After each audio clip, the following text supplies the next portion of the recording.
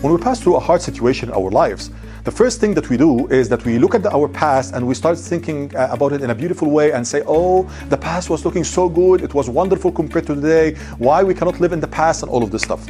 But the question is this really true? Is the past always better than the current moment or the present moment? That's what we're going to discuss in this episode. But before we speak about the topic of this episode, let me remind you of two things.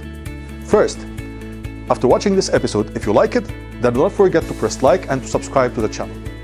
Second, I created a specific free guide for you, which is called How to Improve Your Self-Image. And by the way, it's related to something that we're going to discuss later in this episode.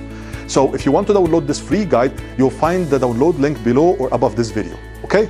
Now, let's start together speaking about the topic of this episode. Why do we see the past as better than the current moment?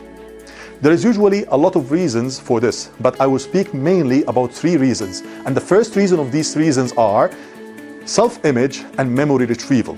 Self-image and memory retrieval. When we want to remember a specific situation from the past, our memory does this, or our brain does this on two steps.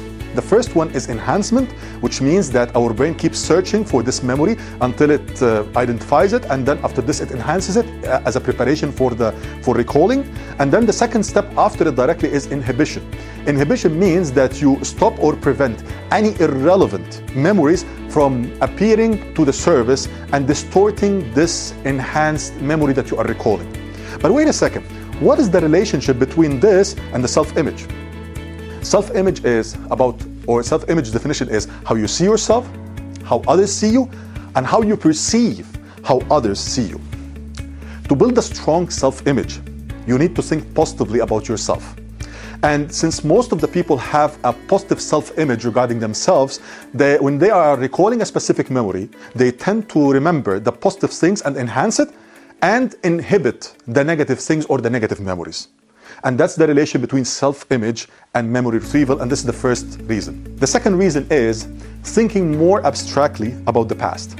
According to research, we tend to remember the past in an abstract manner, which means that if we recall something from the past or a specific memory from the past, we usually don't see the full picture or feel the same emotions during this time exactly 100%, or the pressures during this time. As an example, while you are right now having a lot of trouble or maybe some stress at work, stress at home, bills to be paid, commitment towards your family members, you rarely, or we rarely, remember all of these pressures and situations when we are recalling a specific memory from the past. And that's why you can see the past as better than the current moment. And this is the second reason. The third reason is relativity. Dan Ariely mentioned in his wonderful book, Predictably Irrational, which I highly recommend, by the way, that you buy and read. He mentioned that our brains are hardwired to do comparisons. He also mentioned that we as people, we do not only compare things together, but we also tend to compare the things which are easily comparable. We tend to compare, for example, a building with a building, a restaurant with a restaurant, a human being with a human being, us with others, and even travel destinations with travel destinations, because they are easily comparable. And the same thing regarding our memories, or for example, our current moment. When we want to compare our current moment with something, the easiest thing that we can find is our past moment.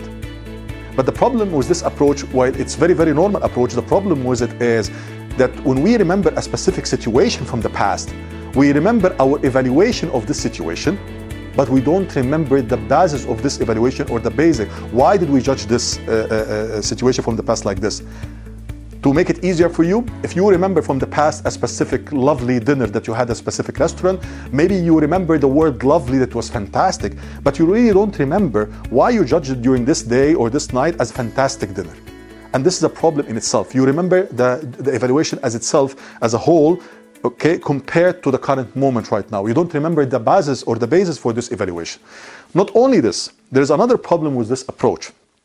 We are growing, we are getting older, and we pass through different life experiences. Our experiences and knowledge gets higher and higher, and accordingly it gets harder and harder to satisfy us.